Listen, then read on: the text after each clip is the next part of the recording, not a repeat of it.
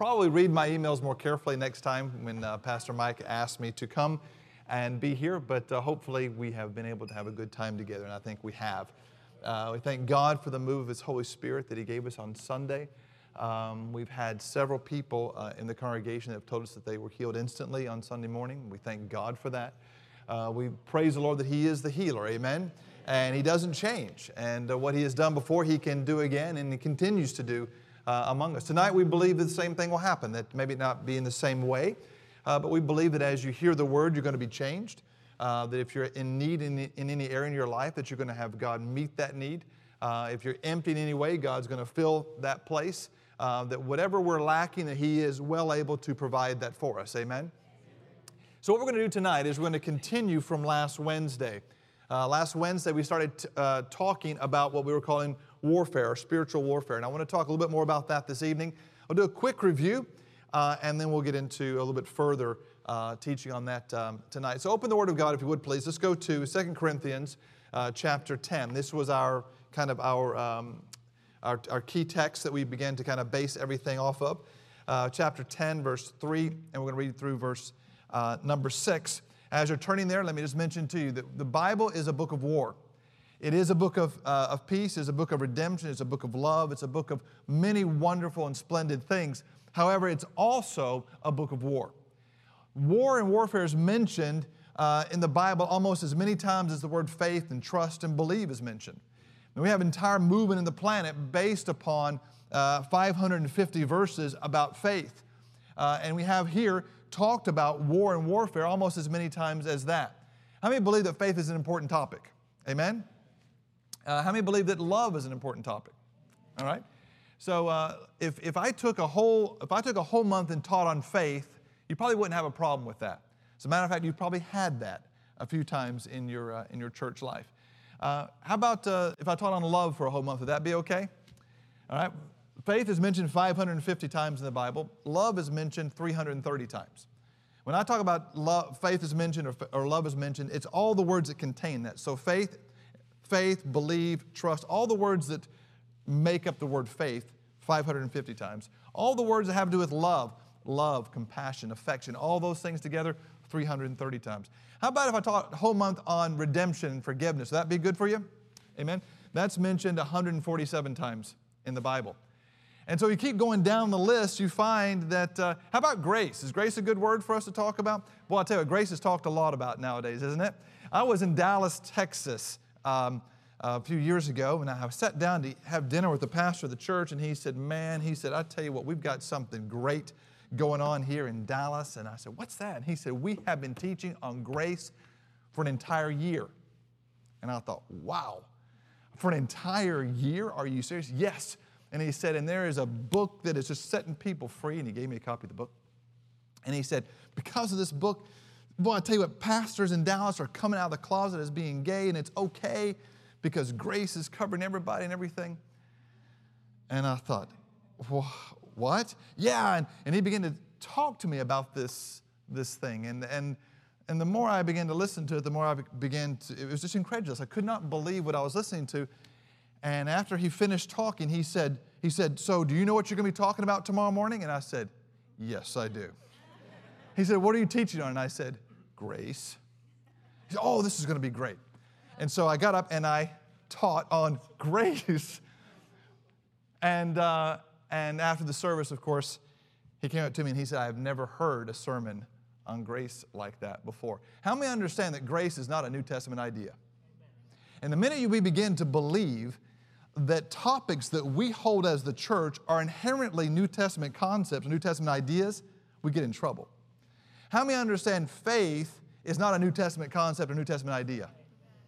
And the moment we begin to believe that we exclusively hold the rights to faith only in the context of the Christian church, we're really misstepping God's entire plan and purpose related to faith. How many know that when the Bible says that faith comes by hearing and hearing by the Word of God, there was no book of Ephesians to hear faith from?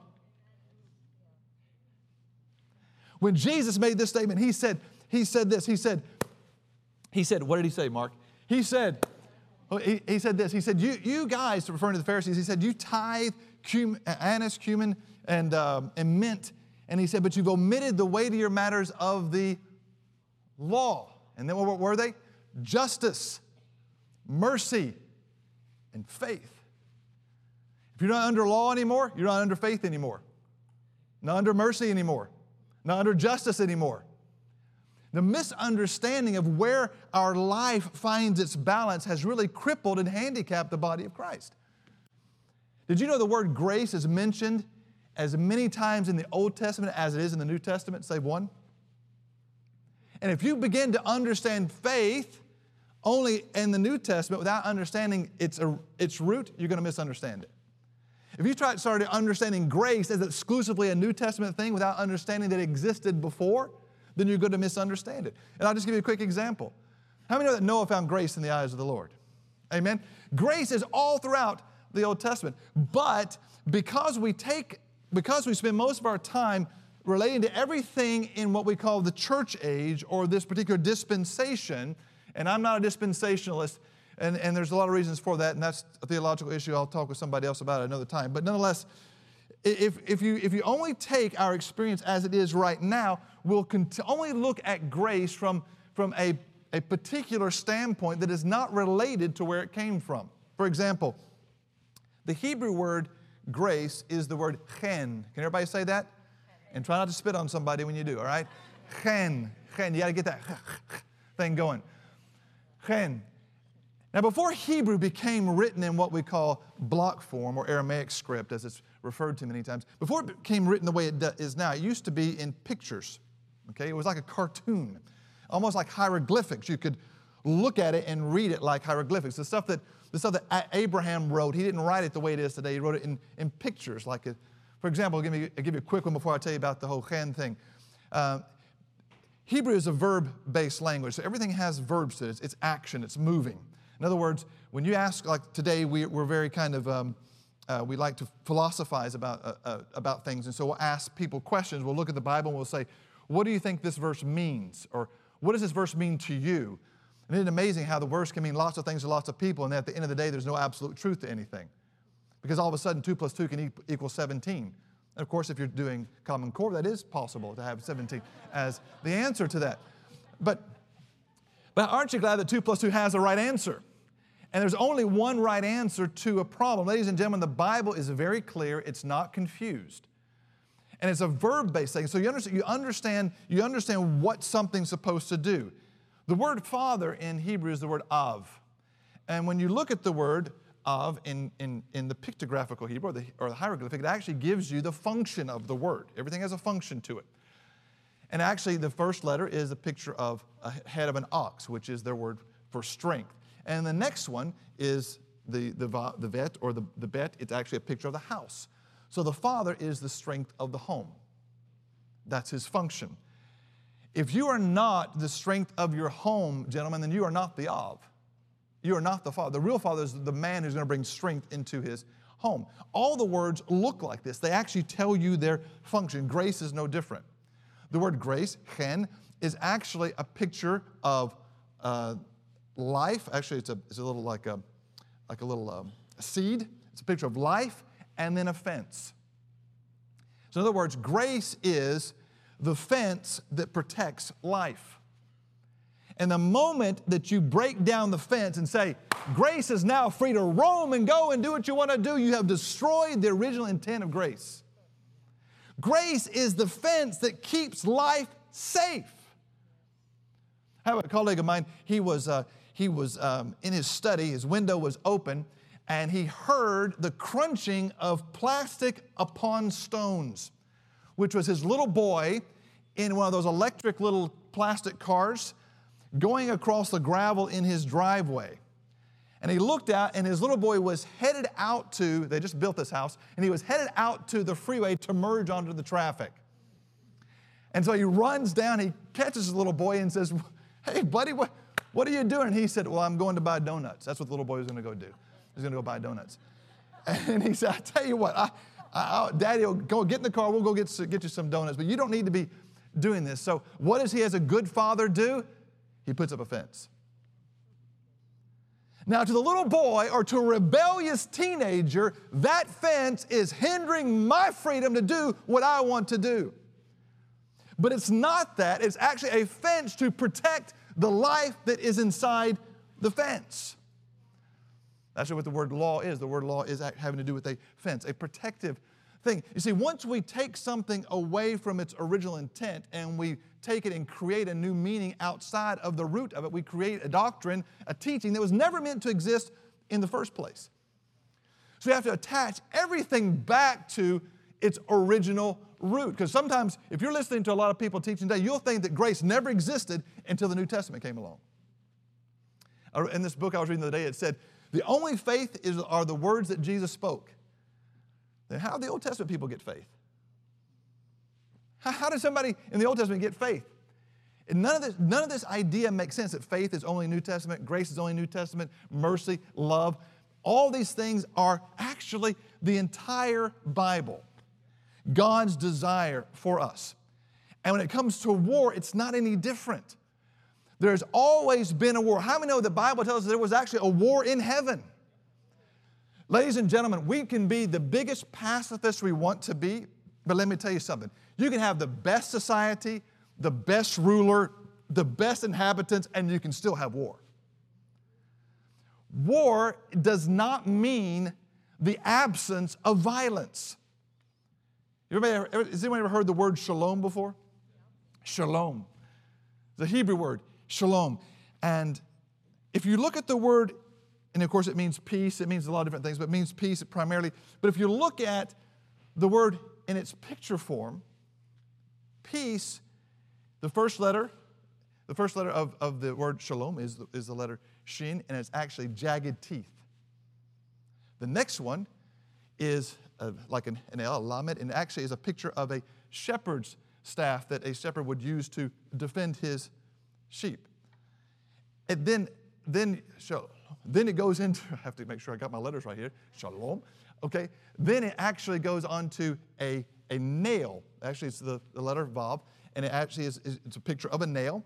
Actually, this picture of a nail in Hebrew is the letter vav, which is the sixth letter of the alphabet. The letter vav is also the English word, or the word and as well. So it actually nails down sentence, puts words together in a sentence. So it's jagged teeth, picture of authority, a nail, and the last letter is the letter mem, and it's actually a picture of confusion. It's like lots of jagged waves everywhere. So when they read the word shalom, yes, it means peace, but remember it's a verb. So what is peace? When you look at it, it is the jaggedness is fierceness.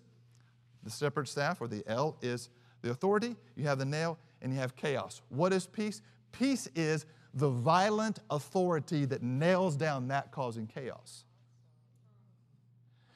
Peace is not the absence of violence. It's actually what happens in the midst of it.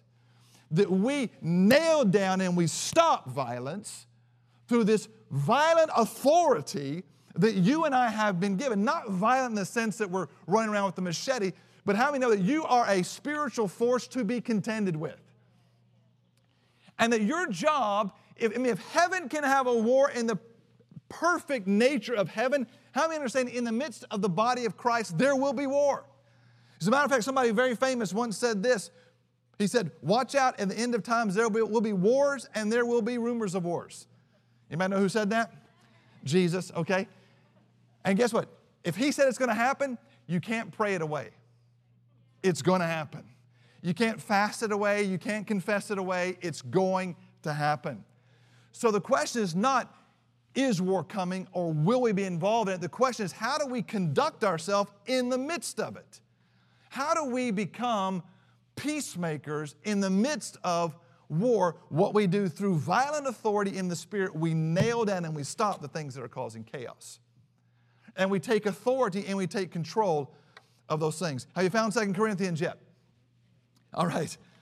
2 Corinthians says this. It says, for though we walk in the flesh, we do not war after the flesh. For the weapons of our warfare are not carnal, but they're mighty through God to the pulling down of strongholds, casting down imaginations, every high thing that exalts itself against the knowledge of God, bringing into captivity every thought to the obedience of Christ, and having in a readiness to revenge all disobedience when your obedience is fulfilled. We made this statement last week. The enemy takes our warfare more seriously than we do. And as a pastor, one thing I find happening on a consistent basis is people come to me with their life falling apart and they don't know why. And they're typically looking for a human reason or a human understanding for why it happened. Ladies and gentlemen, most of the time it has nothing to do with that, and it's the spirit behind the thing. And until we lift our eyes up off the ground and look what we're dealing with, we're always going to make that mistake. Because we're naturally inclined people, we're flesh and blood people, the Bible very clearly says that our warfare is not with flesh and blood. Even though the person who did this to you might just be, irritation incarnate. Just as I said last week, brother chalkboard, just like, just really an irritation. There is something in this situation. If someone is stealing from you, that is not just a person's natural born desire. A spirit is moving behind that person. Peter came to Jesus and said, "Don't die, Lord. Far be it from you that anything like this would happen." And Jesus said, "Get behind me, Satan." He understood there was something behind that individual trying to do that. We need to be smarter than the things that are happening in this world and smarter than our enemy. That's one of the ways you win wars, is because you understand. I used to play football, and when I did, we used to do something we used to do before a game. We would watch game tapes. We would watch films of the other team playing, and we would mark somebody and say, "Okay, look out for I was number 89, so they called my number a lot. I'm sure you got to watch out for number 89. I was a tight end. I was fast, guys, fast. I was so fast. I used to run, and women would sing. It was beautiful. It was just a wonderful thing. It was a wonderful thing. It was oh, don't wake me up. Let me dream. Okay.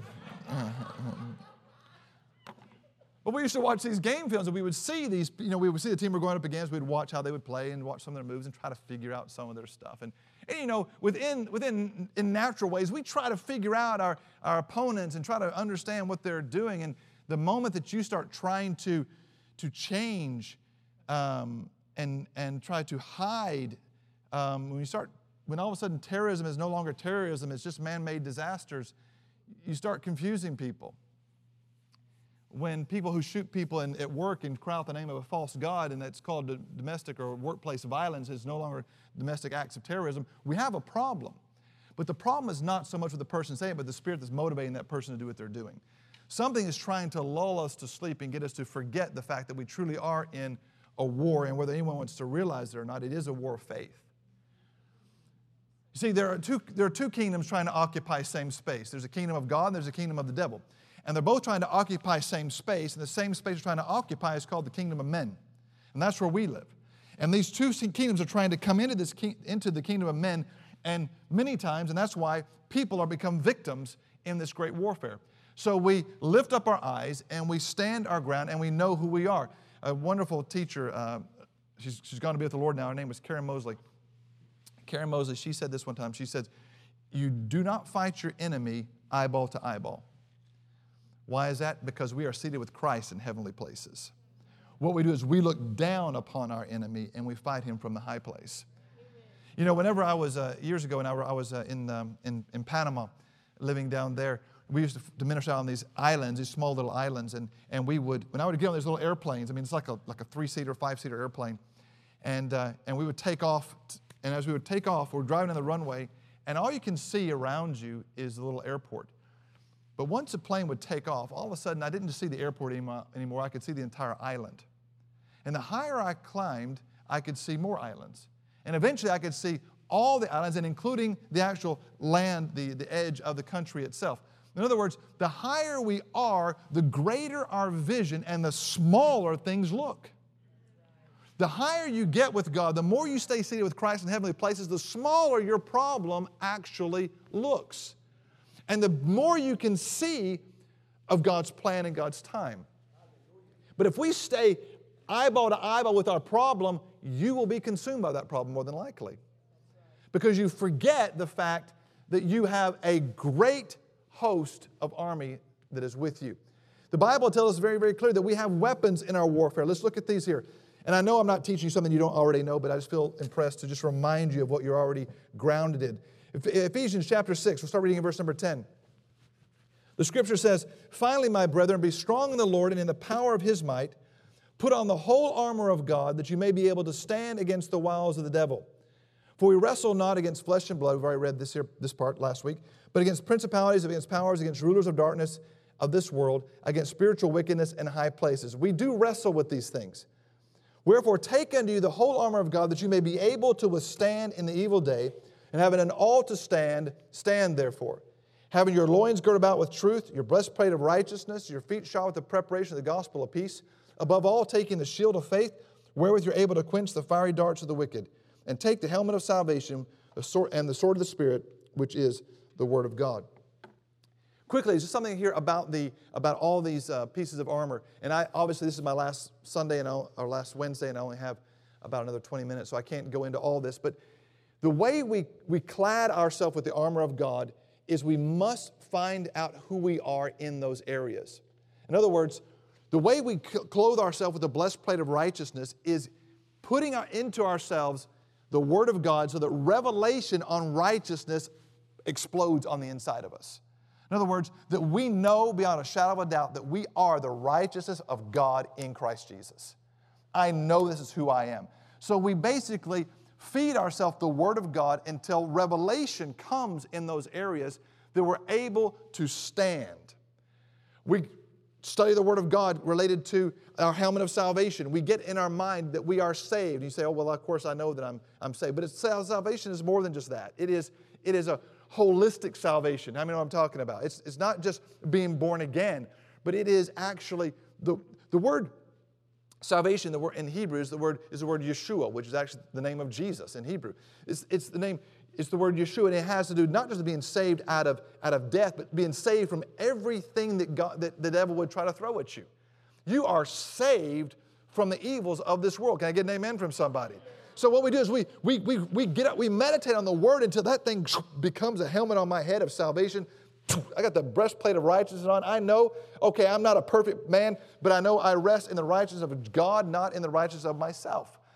And we keep doing this until we understand what our loins girded about with truth, and our feet shod with the gospel of preparation of peace, and our shield of faith. It says, above all, taking the shield of faith, that we can quench the fiery darts of the wicked one. Faith is not just for you to get a new car. Okay? That might be revelation. Write that down. Faith is not just for you to get a new car. It's a part of your weaponry to fight off the devil. See, if all you know about faith is how to attain things, but you've never learned how to use faith to actually defend yourself from the devil, think about that for a moment. If all we know about faith is how to get saved and how to believe God for things, but we don't know how to use faith as a defensive weapon against the fiery darts of the wicked one, then we've not been fully taught on faith yet. So we educate ourselves on all the verses about righteousness. I always have trouble saying that word for some reason. I'll just say it in Hebrew. It's much easier. Tzedakah. Okay, so it's just much easier to say it that way. But if this is kind of my homework to you, when you put on your armor, you take the Word of God in all these areas that he mentions here: truth, peace, your righteousness, faith, salvation. Take verses on these things and begin to put them in you of who you are in these things. And this is how you're going to clothe yourself with your armor. There's a fantastic book Brother Hagin wrote years ago called In Him. And I encourage you to get that book. It's a great book about who you are in Christ. And that's basically what's happening, is you're putting on the armor of God. You're putting on Jesus. And if you can find yourself in places of revelation, it will be very difficult for the enemy to ever be able to get at you. You know, using the shield of faith, and I don't have time to go into all that tonight, and that would be great to do, but the shield of faith is vitally important. And I can tell you one time in my life where I actually felt the shield of faith actually tangibly in front of me. We were in Panama ministering, one of our first outreaches to one of the villages. We showed a movie. People just came from everywhere. Nobody had electricity, and so people came out and they watched this film, and it was a Jesus film, and then people came up forward to be prayed for. And this one lady came up to be prayed for. She's all of about this high. And she came to be prayed for, and she said, I had a stomach problem. So I prayed for her, and I said, how is it? She said, well, it's getting worse. And I said, well, that's not supposed to happen, not that way. So I prayed again. She said, oh, it feels a little better. And I said, well, it shouldn't be a little better. It should be a lot better. So I prayed for it again. She said, now it's getting worse. We went back and forth, getting better, getting worse, getting better, getting worse. And all of a sudden, that little bitty woman, her head flopped back.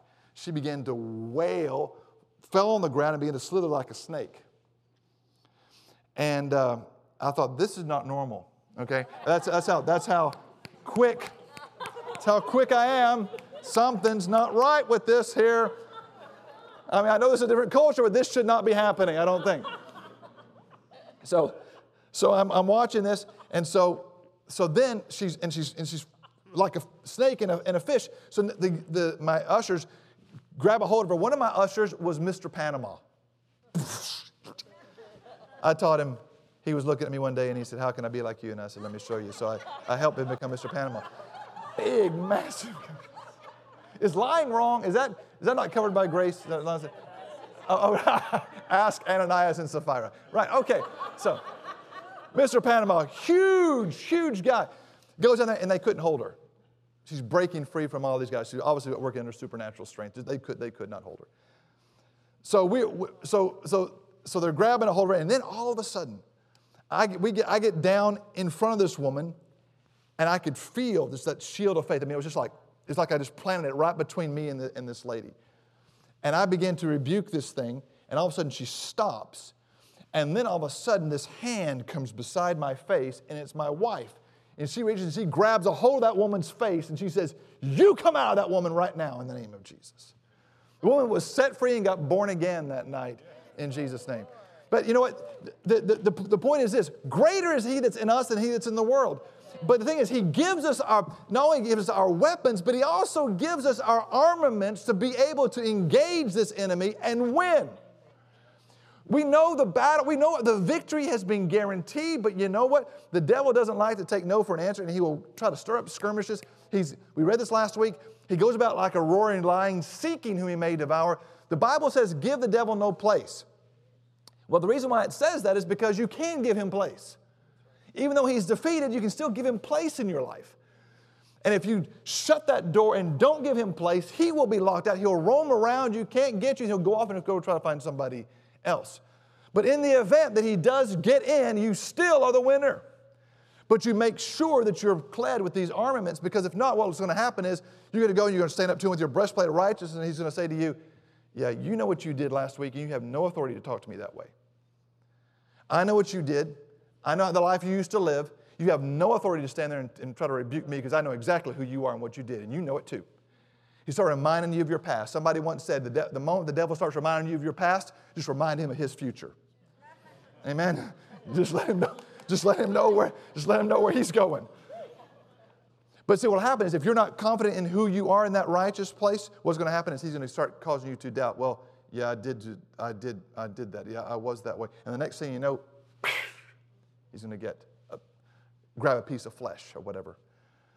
But the point is, as we encourage ourselves in the Lord, the Bible actually says that if we acknowledge every good thing that's in us in Christ Jesus, what happens is our faith becomes working. It becomes, I always think in Swedish for some reason with this verse, becomes verksamt. It actually becomes effectual.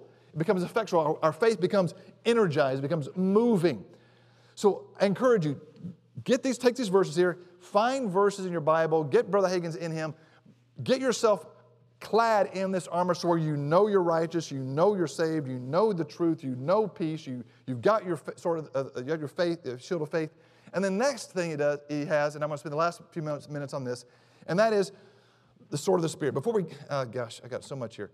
Okay, let me just quickly say this. If you want to read 2 Kings chapter number 6, verse 15 and through 17, listen, it's this whole idea, this idea of the spiritual war is not just New Covenant or New Testament.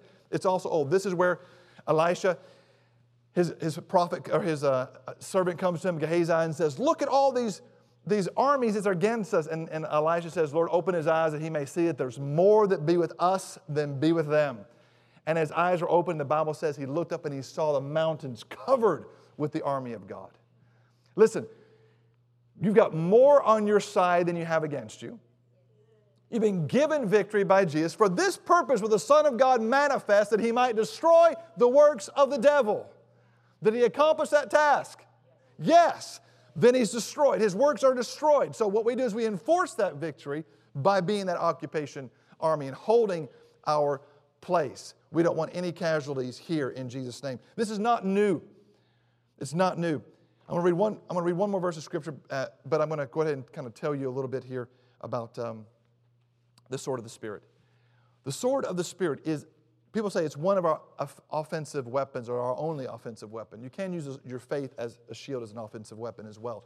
But nonetheless, if you're from Louisiana, you can do headbutting. You can use your helmet as well.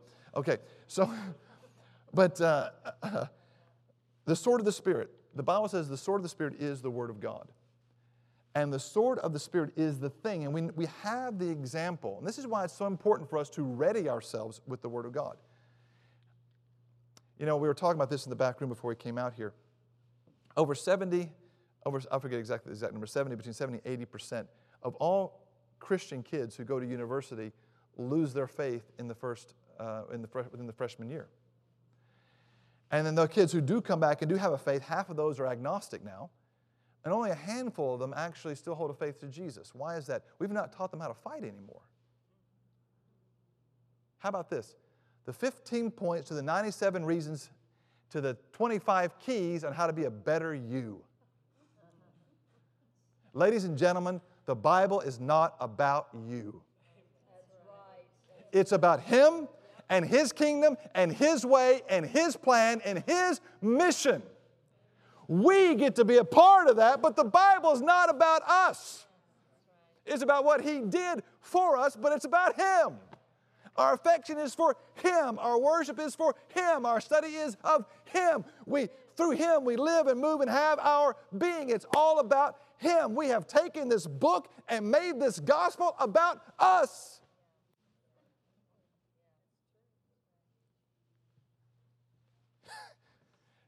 So much of it has been turned and put around to be all about you and me. And understand God did everything He did for us to draw us to Himself. See, it's about Him. It's about drawing you to Him. It's about His creation and His way and His plan. And when I teach on vision, I teach vision basically like this, that, you know, people sometimes say, I've got a vision. And you don't. What you well, okay, maybe you do have a vision. But what I mean by that is, did my voice just go up 2 octaves there? What I mean by that, okay, what I mean by that is that God's vision, you get to be a part of God's vision. God has a vision for the entire world, and what He does, He pulls a curtain back about that much and lets you look through it and says, I want you to be involved in that. See, we have to make sure that what we do is we don't take vision as a point of possession, but by permission of God. When you start taking, you always can tell when someone's taken a vision and made it a possession of theirs personally, because all of a sudden they become territorial. Any other church, any other ministry starting around me is not of God. Why? Because they become territorial in what they're doing. It doesn't belong to us. It's not about us. It's about Him, His kingdom, His movement, what He is doing, and praise the Lord, we get to be a part of that.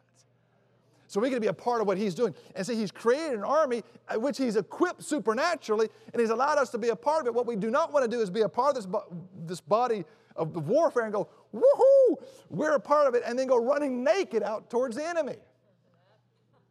What we say is, okay, we're fighting for king and kingdom here, and He gives us this armament to put on, so I'm going to do this. Why? Because of Him. I've said this before, and I'll say it again. Everybody wants a Savior. Few people want a Lord. And He is both or He is neither. And the modern body of Christ wants a Savior, but nobody wants a Lord. And what does the Lord do? He tells you what to do. He tells you how to live your life. He tells you what you're going to believe and what you're not going to believe and how you're going to live and how you're not going to live. I remember reading somewhere, somebody very famous once said this, and this is the love of God, that you keep His commandments. And we have people telling us today, don't worry about keeping commandments. And this is the love of God, that you keep His commandments. In an army, you have responsibilities. Or you are living in the banana defense or the Twinkie defense. I know I did that, but I ate too many Twinkies, Judge. Okay, you're off scot-free. It's true. We no longer have a justice system in America. We have a legal system. I was reading this article. This group of people were having a picnic, and they decided, why they decided, who decided it, we don't know, but they decided that they were going to have a relay race and strap refrigerators on their back and run with refrigerators on their back. And in the running, one guy trips and falls and really messes up his back. He sues the refrigerator company and wins. A thief, I read this, a thief was crawling on top of a house because he was going to break into the house and steal what they had. He steps on a skylight in their house. It breaks, he falls through, he breaks both legs, he sues the people who owns the house, and he wins. And you know as well as I do, we can go through this in every state, in every county, everywhere. At the end of the day, there's only one thing that's going to matter in this world, and that is the Word of God and what He has told us He's going to do. The justice of God always has to prevail in every situation. So understanding that, we understand that we have a sword, and the reason I mentioned about the college is we've got to arm our kids with the Word of God that when they go to school, they're able to defend their faith. And the way we defend what belongs to us is we unsheath that sword whenever the enemy comes around, putting doubt in our mind about anything God has given us, and we take him with it, and we impale him.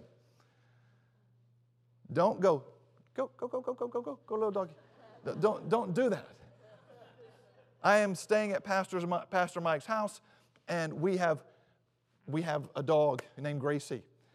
And I don't know if you've already heard stories about Gracie or not, but Gracie is this wonderful little dog, but she is what's the word? She's pushy. Okay, this dog is pushy. She's very friendly.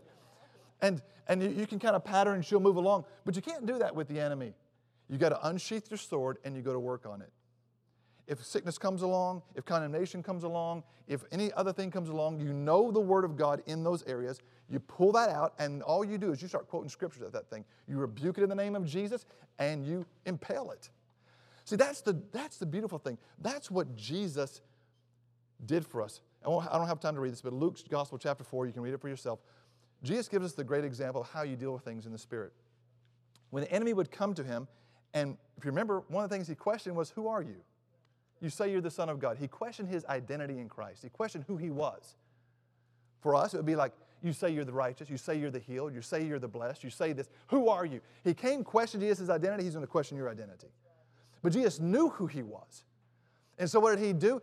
He didn't even speak his own words. He pulled out the sword of the Spirit and said, it is written. And he quoted the Word of God, and he used that to establish who he was. He impelled the enemy, and he ran away. Jesus is the same yesterday, today, and forever. He teaches us by his example. There is no better teacher than Jesus. If God in the flesh did this to get rid of the devil, you've got no better alternative. And get this. I love this. The Word of God he used over and over and over again in that chapter. And guess what? All of the words were Old Testament scriptures.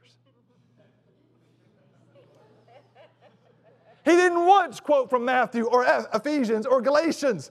He didn't once quote from Revelation. Every time what sent the devil on the run was the Word of God, but it was the Old Testament Word of God. The Bible says the Word of God is quick and powerful, sharper than any two-edged sword.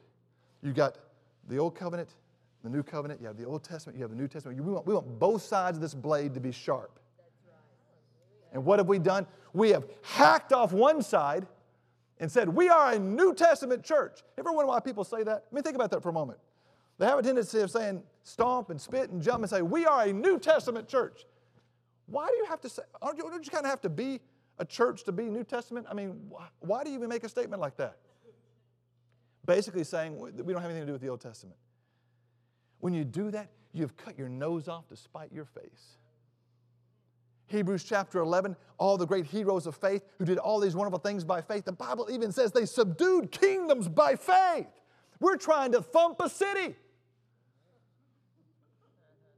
They're subduing kingdoms. They didn't have Jesus. They didn't have the Holy Ghost. They didn't have the King James Bible. How did they do it? Listen, we have a double-edged sword. It is the Word of God from the book of Genesis all the way to the book of Revelation. Don't cut your nose off to spite your face by only using one part of the book. Use the whole thing. Use the whole Word of God, because it's God was made, the Word was made flesh and dwelt among us. That Word is every word God has ever spoken. We don't want to decrease our power. We want to increase our power. One last verse of Scripture here I want to read for you guys. The book of Judges, please. Judges chapter 3. The children of Israel have now gone through a period of succession. Moses has gone on to his reward, and Yeshua, is now commanding the army of Israel, the nation of Israel, in fact. He is the leader. And they go in, and of course we know the story where they're taking land right, left, and center. God has promised them the land. God has given them the land. However, Joshua did not take all of the land given to them and promised by God. There were certain bits that were left unconquered. And there was a reason why they were left unconquered. Joshua chapter 3, verse 1 through 4. Now these are the nations which the Lord left. Can everybody say the Lord left? Now, did not the Lord promise all the land of Israel belonged to them? But the Lord made sure some of it was not taken. In other words, He left a portion of the promise unrealized. Interesting. Why would the Lord leave a portion unrealized? To prove Israel by them. This is a very inconvenient truth.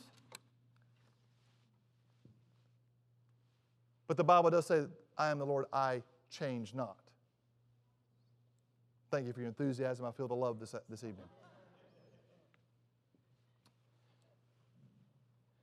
Even as many of Israel had not known all the wars of Canaan, only the generation of the children of Israel. Now, so what happened is, he's saying, the generation that's taking this land right now did not know the wars of Canaan. They didn't understand what it was like to live all the wars of Canaan. Only that generation of the children of Israel might know. For what reason? To teach them war. He said, I'm not going to give you all of the promised right now because I'm going to take, you're going to get it. But these people that are now moving in, they have not known the wars of Canaan. So He left those places free. For what reason? So that the children would learn to war. You know what the Bible says of God? It says He is a man of war. Sometimes we forget about, we just see Him as the shepherd or as the loving Father, and He is all those things. But you cannot forget also that He is a man of war. And what does a man of war do? He commands an army of people. The Bible refers to Him as the Lord Sebaot, the Lord of hosts. So how do we clad ourselves with armor? We get revelation on each piece of armament, each revelation of God, who we are, that cladding of armor that God puts upon us. We memorize those words, we put them in our heart, we get the revelation coming up on those things. We learn how to use our shield of faith, and then we pull out the sword of the Spirit, the Word of God, and we use the Word of God against every foe that comes our way. And we use it directly, we use it deliberately, not just verses that we know from the New Testament, but verses we know from the Old Testament as well, because they're just as powerful. Can I get an amen from somebody? Because they're all the Word of God. And so we use the two-edged sword of God's Word, and we use that Word to stand our ground, to fight our battles, and to win the victory that God has already promised to us. God is good all the time, isn't He? Amen. Now, one thing that I want to do right now, and that is, can I have someone come play the piano, please? One of the things that we need to make sure that we can do and that we have is the ability to pray in the Spirit. And praying in the Spirit is very important. It's not a weapon you use. There was a time that we used to have this thing called warring tongues back several years ago. People used to do. Tongues are meant for God, but they bring about building up and edifying yourself in your most holy faith, and they also bring about wonderful things of revelation to you as well as you pray in the Spirit. Before we call those forward, do you want to talk about that little card there that you have, Loretta? Come another mic. Right here. Great. Thank you. You know, I just wanted to add something that Scott said about taking our position, because it's really important. I love prayer. I've learned so much. And, you know, I keep on learning prayer because, you know, if you ever tell yourself that you know it all, then God can't teach you anymore. So you have to stay teachable in your life in Christ. And I've attempted to do that, so I'm constantly growing in Him. And one of the things about, you know, I learned my position in Christ, that I'm seated in heavenly places in Christ Jesus, you know, far above principalities, powers, and rulers of darkness. That's Ephesians 1 and Ephesians 2. And, you know, when I'm seated in Christ, you know, I pray from that. You know, the enemy, if you ever study war, you always lose if you do not have the higher ground. If you have the higher ground, you win in natural wars, but it's the same as in spiritual wars. You win if you have the higher ground. And I was just studying about that, and I said, and I would come to pray, and I'd just prepare myself in prayer, and I thank God that I could pray from this position. I could pray from a place of power and a place that I could see demon activity, and I could call it for what it was. I was just thanking Him for that I could pray that way. And one day I was praying this way, and the Lord told me, yeah, you got it almost right. And that caught my attention, you know, because I want to be right. And if I'm praying and if I'm giving time to prayer, I want every word to count. You know, I'm a mama, I'm a grandma. I mean, I've got lots of stuff to do, and if I'm going to spend an hour in prayer, then I want it to count. And so I said, okay, Lord, I'm teachable here. And He said, well, you got it almost right. I don't expect you to pray from that place. I expect you to live from that place. Huge difference. Huge difference if you're going to just take your sword and, okay, I'm going to get in that place. No, it's every day of your life, every second of your life. You take that position in Christ. You never know what a day's going to bring. You stay pumped up and prayed up and led by the Spirit of God. You know, I've really just been pressing in on Him. I'm going to tell you this, husbands. You give your wife time to be with God. And I told Scott this. I said, I was led to a store today to buy some clothes. I kid you not. That's what happens. But I really felt this urge. And, you know, I'm not a big shopper. I do like, you know, new clothes every once in a while. But everything I bought that day was 50% off. Everything, and I loved every piece of it. And, you know, he was praising the Lord, right? But the Spirit of God can lead your wives to get the sales if that's important to you. For me, you know what? It just showed me how much God loved me and how I could be a witness to others. You know, even in the mundane, buying clothes, that's mundane. It's not really important, but you know, everything we do, our lives are epistles that are read by all men. And so I want it to count. So, you know, when we take our place, because I always take this card. I wish I had more, but I use this card. I have a little card, and it's called my Kingdom Identity card. And I pray from this card, and I say, I thank you, Father, that I'm a child of God. It's just scriptures of who I am in Christ. So do you have In Him in the bookstore? Good. And I just said, I thank you, Father, I'm your workmanship. Today I've been created for God-ordained good works. Wherever I go, I am just God-ordained to be there. I can do all things through Christ who strengthens me. Thank you, Father, I have the strength for the day. Thank you, Father. The joy of the Lord is my strength. I'm more than a conqueror. I get myself ready to pray. I say these things over. I tell myself who I am, because then I'm taking my place. I'm taking my place. I'm getting ready to pray and kick some devil booty. Okay, that's just what you do. You've been given a far advantage in that place, and he lets you see you're far above principalities and powers and rulers of darkness.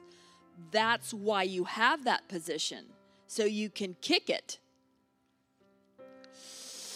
I have the anointing of God abiding in me. I'm going to tell you this.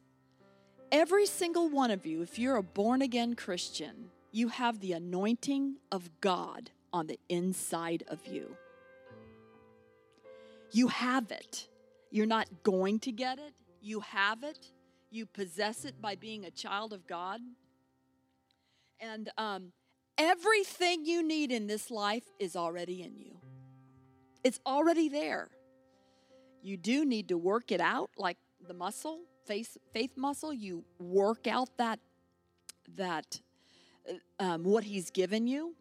You study it. You stay teachable. But everything you have is in you. But the anointing that you've received from him abides in you, and you do not need for anyone to teach you. But as the same anointing teaches you concerning all things and is true and is not a lie, just as it is taught you, you will abide in him. You need the power of God on the inside of you, even to have a relationship with him. Let's face it. And you know what? This is the great thing about God. He makes good deals, If you have the anointing of God, he doesn't call you to do something that he doesn't equip you for. So if you're a mama, he equips you with the anointing to be a mama. I tell you that. He does. You can't do the job without it if you want the right result. He equips you to be a grandma. He equips you to be a website, whatever you do. I don't know. This guy, he does things. I don't understand.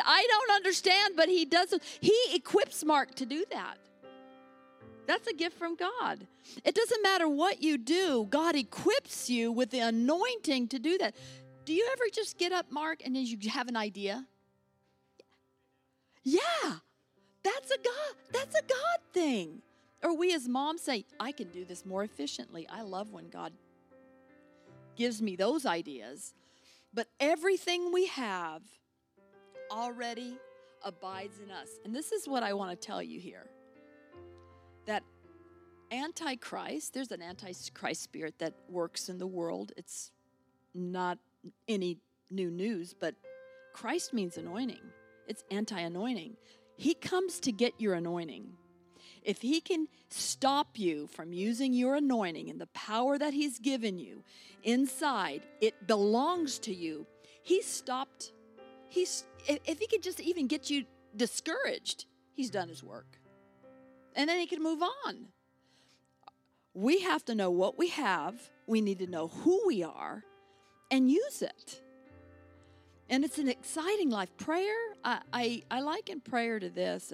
You know what? In prayer time, I can go all over the world. It's free. You know what? Sometimes he takes me places in prayer. I love that about him. He's given me all that. I love that about God. Youth, I do want to end in this because it's just been in my heart today. But, when I was young, I was filled with the Holy Ghost. And I loved that. It made me have power that I didn't have by myself. And, it's just like a kiss from heaven when you're filled with the Holy Ghost. There is an experience. Acts 19:2, it says, have you believed? After you've believed, did you receive the Holy Ghost? So it's a subsequent action. It's a subsequent infilling of the Holy Ghost after you've become born again. I didn't know that. I didn't know that.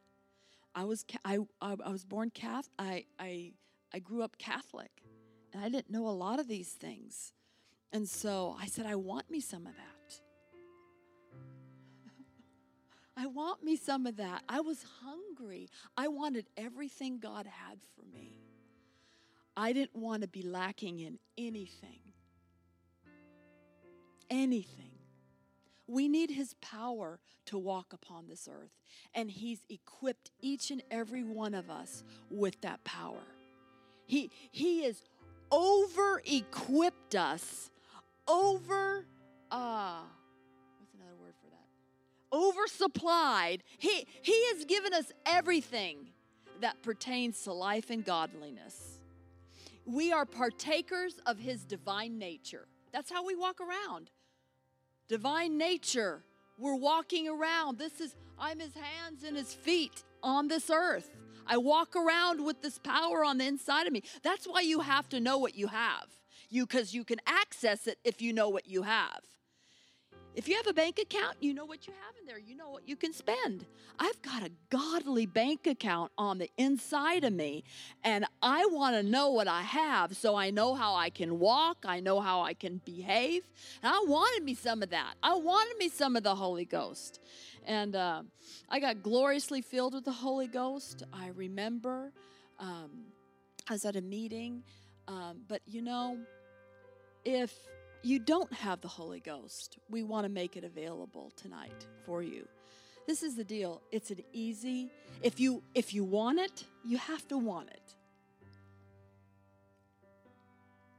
You have to desire it. I want you to see that in the Word of God. He said he's going to bring you power from on high, Acts 1:8. You will not be disappointed. I know that. You will learn so much. And also it helps you to pray when you don't know how to pray. Romans 8:26. When you don't know how to pray, there's groanings and travail that help you pray the perfect prayer. I need me some of that. Because you know what? I don't always know how to pray. Have you ever been that way? Am I taking too long? Have you ever been like, I don't know how to pray about this? Or God lays someone on your heart and you're like, I don't know.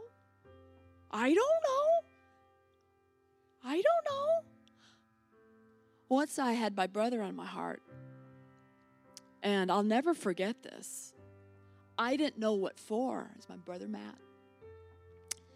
And I just started, we had intercession at that time at our home church, and I was just praying, and it got so bad. I mean, it was groanings.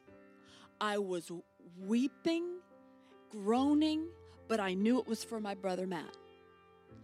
And I was so convinced I was praying for him. The next day, I asked my dad, what's going on with Matt? I don't know. He goes, he was in an accident last night. Same time. And his car rolled 3 times, but he escaped without an injury. I'm going to tell you, it pays to listen to the Holy Ghost. It pays to listen to the Holy Ghost. So if you are here and you want the Holy Ghost, we want to pray for you.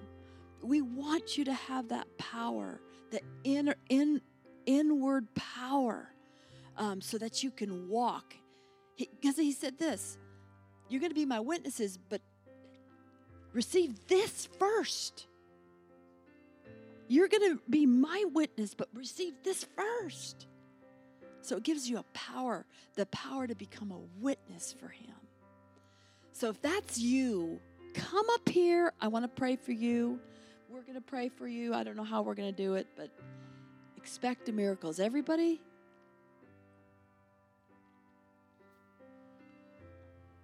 Everybody here filled with the Holy Ghost with the evidence of speaking in tongues. I always put that. Because you need the evidence of speaking in tongues. You know, I was seeking some direction from the Lord one time, and I said, Lord, I really need to know if this is you. You know, when you're seeking direction for your life, you want to know. that it's God. And I was like, God, I need to know. God, I need to know. And I was desperate for an answer. And he said this to me, and I was driving, and I was going up to a nutrition store. I said, I need to know that this is the direction you need for me to go. And he said, because I knew I was going to see a gentleman in the nutrition store. He just told me this. And I said, and I need to know that I'm hearing your voice. I need to know, because he was pointing me one direction. And I said, I need to know. I'm desperate. I need to know if that's what you're really asking me to do. I got up to the store and he said, ask the man. I was like, okay. He said, ask the man if he's filled with the Holy Ghost with the evidence of speaking in tongues. Okay. So I get in there. I'm doing my business with him because I'm doing some nutritional things. Mundane, the very mundane. And he was busy. I could tell he was having a busy day. But I was so desperate for my answer. I didn't care. So afterwards, I said, after the transaction was over, I said, okay, I just have to ask you one thing. I said, are you filled with the Holy Ghost? And do you speak in other tongues? He said, he looked at me and he said, no, I'm not, and yes, I want it. This is how we live, guys. This is how we live. This is how we live. So I said, okay. I really wasn't, I don't know what I was prepared for, but I said, you know what I'm going to do? I said, I'm going to send you, because I always like people to know the Word of God. I said, I'm going to send you books, and then you can come to our house, and, we'll pray for you and everything. And he got the information. Both he and his wife came. Both of them got filled with the Holy Ghost. I tell you what, it pays to be led by the Holy Ghost and have the Holy Ghost as your leader and your guide. If you want to come, I'm here. Is there anybody? This could be the most important decision you have. There's young people here that want it. I was young when I got the Holy Ghost. And I'm going to tell you, I needed it every day. Anybody? Because I'm going to close it up. Thank you, Jesus. I knew do. Are these gals coming up? Perfect.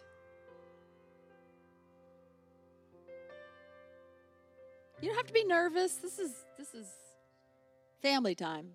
Anybody else? This is a great. Both of you guys want it? All right. This is how it works. See? Hey, look at this. This is awesome. Anybody have questions up here before we? Anyone have questions? Any questions about it? Are you okay? Okay. Anyone have questions before? This is how the Bible says that we're going to pray. We're going to pray a prayer, and I'm going to just lay my hands on you. Got another one? Who else? Both of you or both of you? I'm just going to we're going to say a prayer all together. You all want this. Something you want. Okay. And I'm going to tell you this, because this is the way that I'm going to tell you before it happens, so that you are already warned. Whatever happens tonight, because everybody's experience is different. I got a full language. He got like one syllable. Some people go home and get it. They get prayed for here and then they go home and get it. So don't compare yourselves to each other, because it either might. So I'm already disarming. The enemy here, because he will come what he does, he comes to steal the word. Okay, that's his job. He steals the word. So everybody's journey is going to be alike. I'm going to believe, God, that you're going to get something tonight. But if not, I don't even want to cast doubt. But everybody's journey is different. So I've learned this in praying for people getting the Holy Ghost. Some people just need that alone time to really come out of themselves, and that's okay too. But this is one thing. The Holy Ghost doesn't come in and supernaturally move your tongue. You need to start as an act of your will. Just start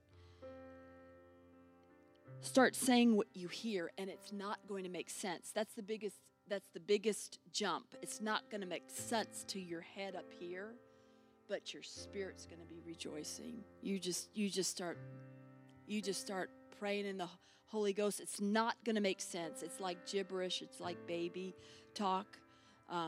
Some people get like beautiful languages. And we'll be praying. I want all of us praying, stretching out your hands towards them. But I want to disarm you, and this is what the devil will come, because I want to disarm him. After you get it, he'll say, you really didn't get that. You were just making that up. How many people did the devil do that to if you got filled with? See all these hands? I wanted to tell you, because he uses the same tricks. He uses the same tricks. He's exposed. So don't let him use that on you. Okay? Okay. So you're well prepared, right? Okay. Can you lead him in a prayer? Yeah, just lead him in a prayer, and I'm going to lay hands on them. Okay, everybody. It's very simple. Just repeat this after me. If you believe what I'm saying, just repeat this after me, okay? All right, here we go. Everyone say, Father, I thank you for the gift of the Holy Spirit. Fill me right now with your Holy Ghost. Grant me, Father, the gift of speaking in tongues. In Jesus' name. Okay, now when I lay my hands on you, now I want all of you just to kind of lift your hands up like you are.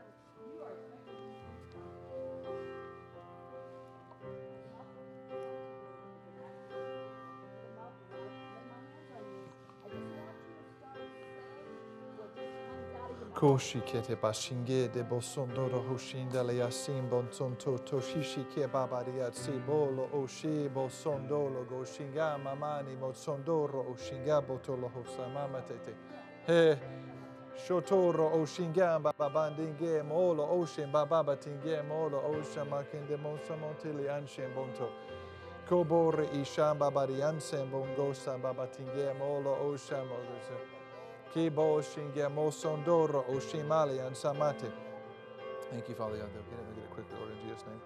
Shongore Ishambaba Tingeli Anshimbondolo Goshike Lama Nimod Sondorodo Oshimbaba Riatsebolo Oshamamate.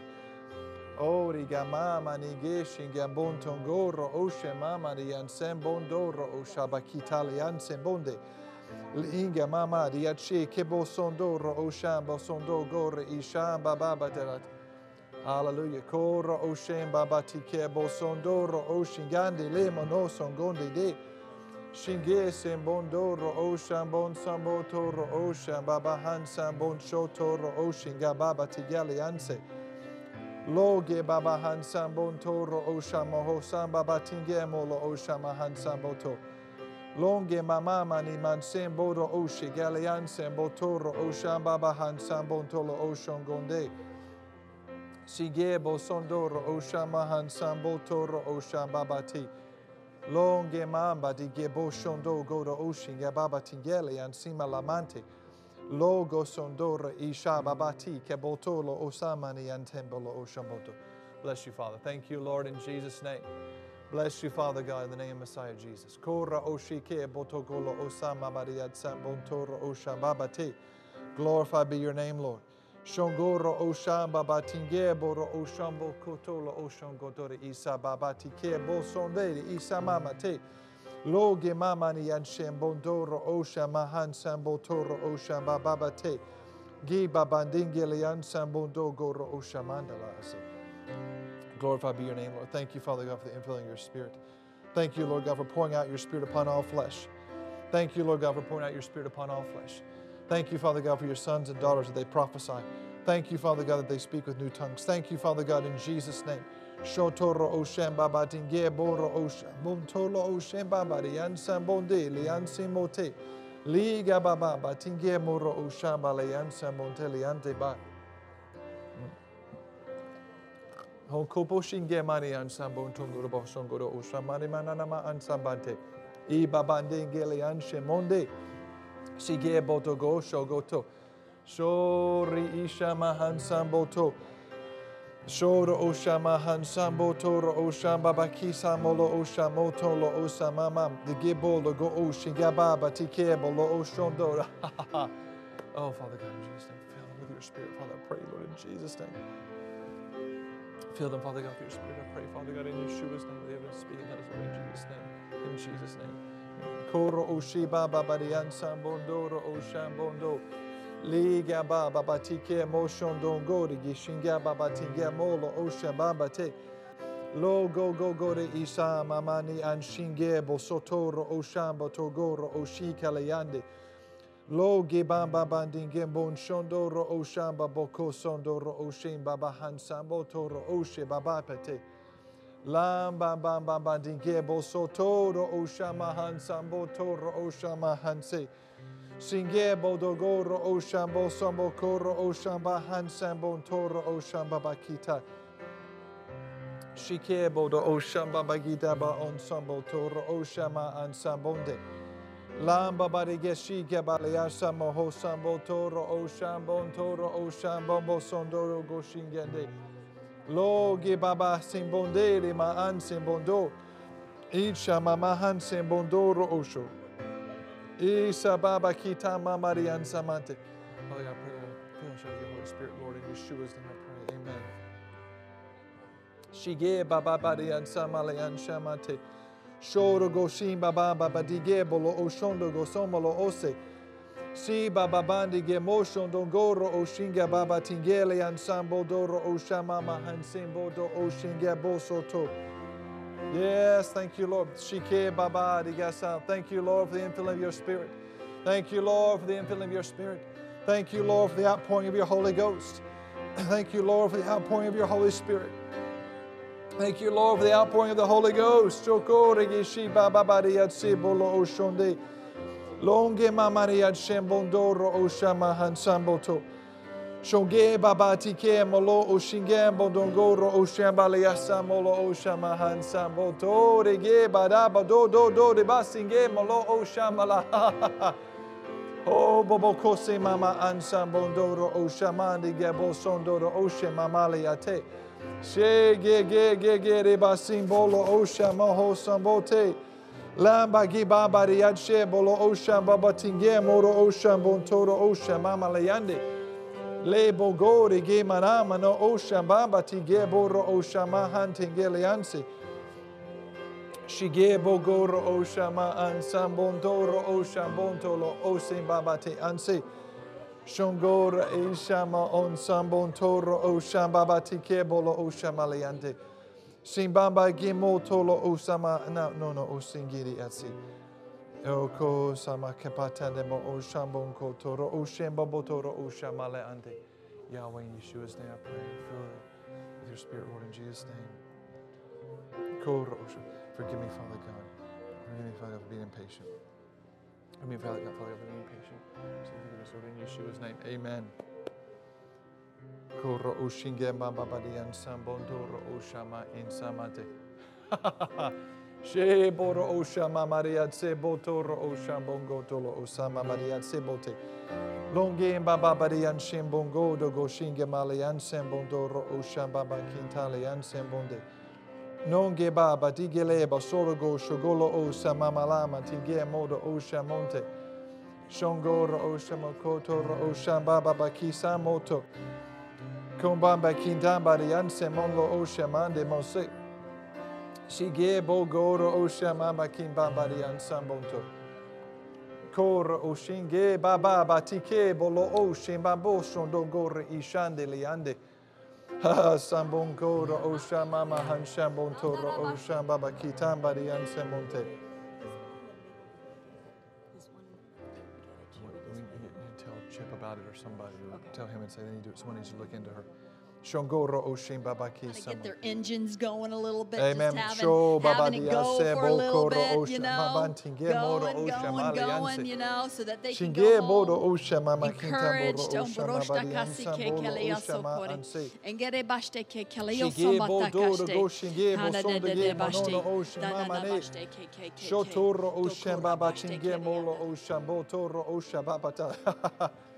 Kimbambari ansambongoro oshamama kimbabatinge bolo oshama kitaliasi.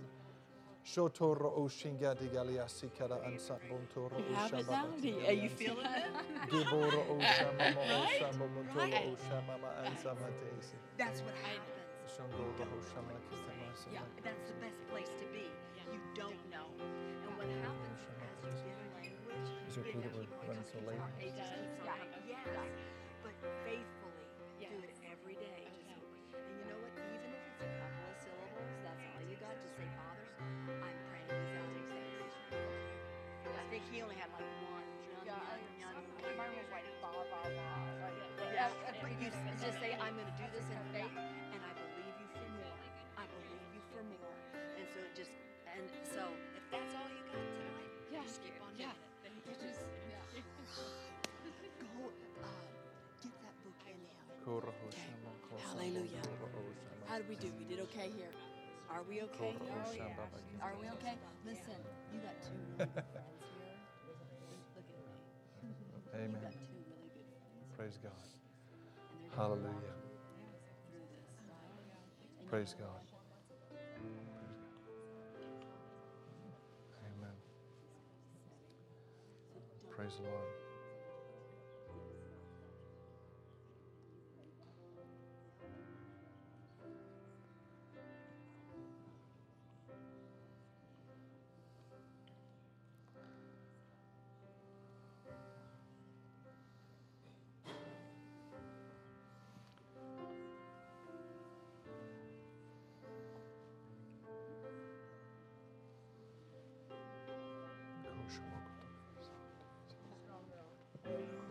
That's my business card, but that's my personal email. Hallelujah. Hallelujah. Can somebody say praise the Lord? Amen. Hallelujah. Praise God.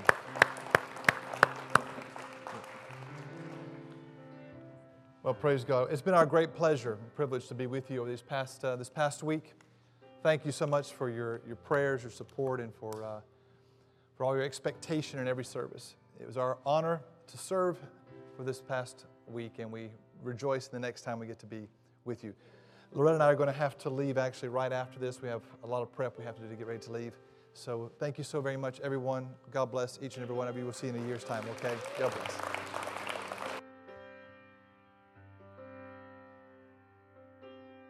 Well, in order to give Pastor Scott and Loretta time to get out, he just asked if I could read all of Numbers chapter 7 for you. So, no, but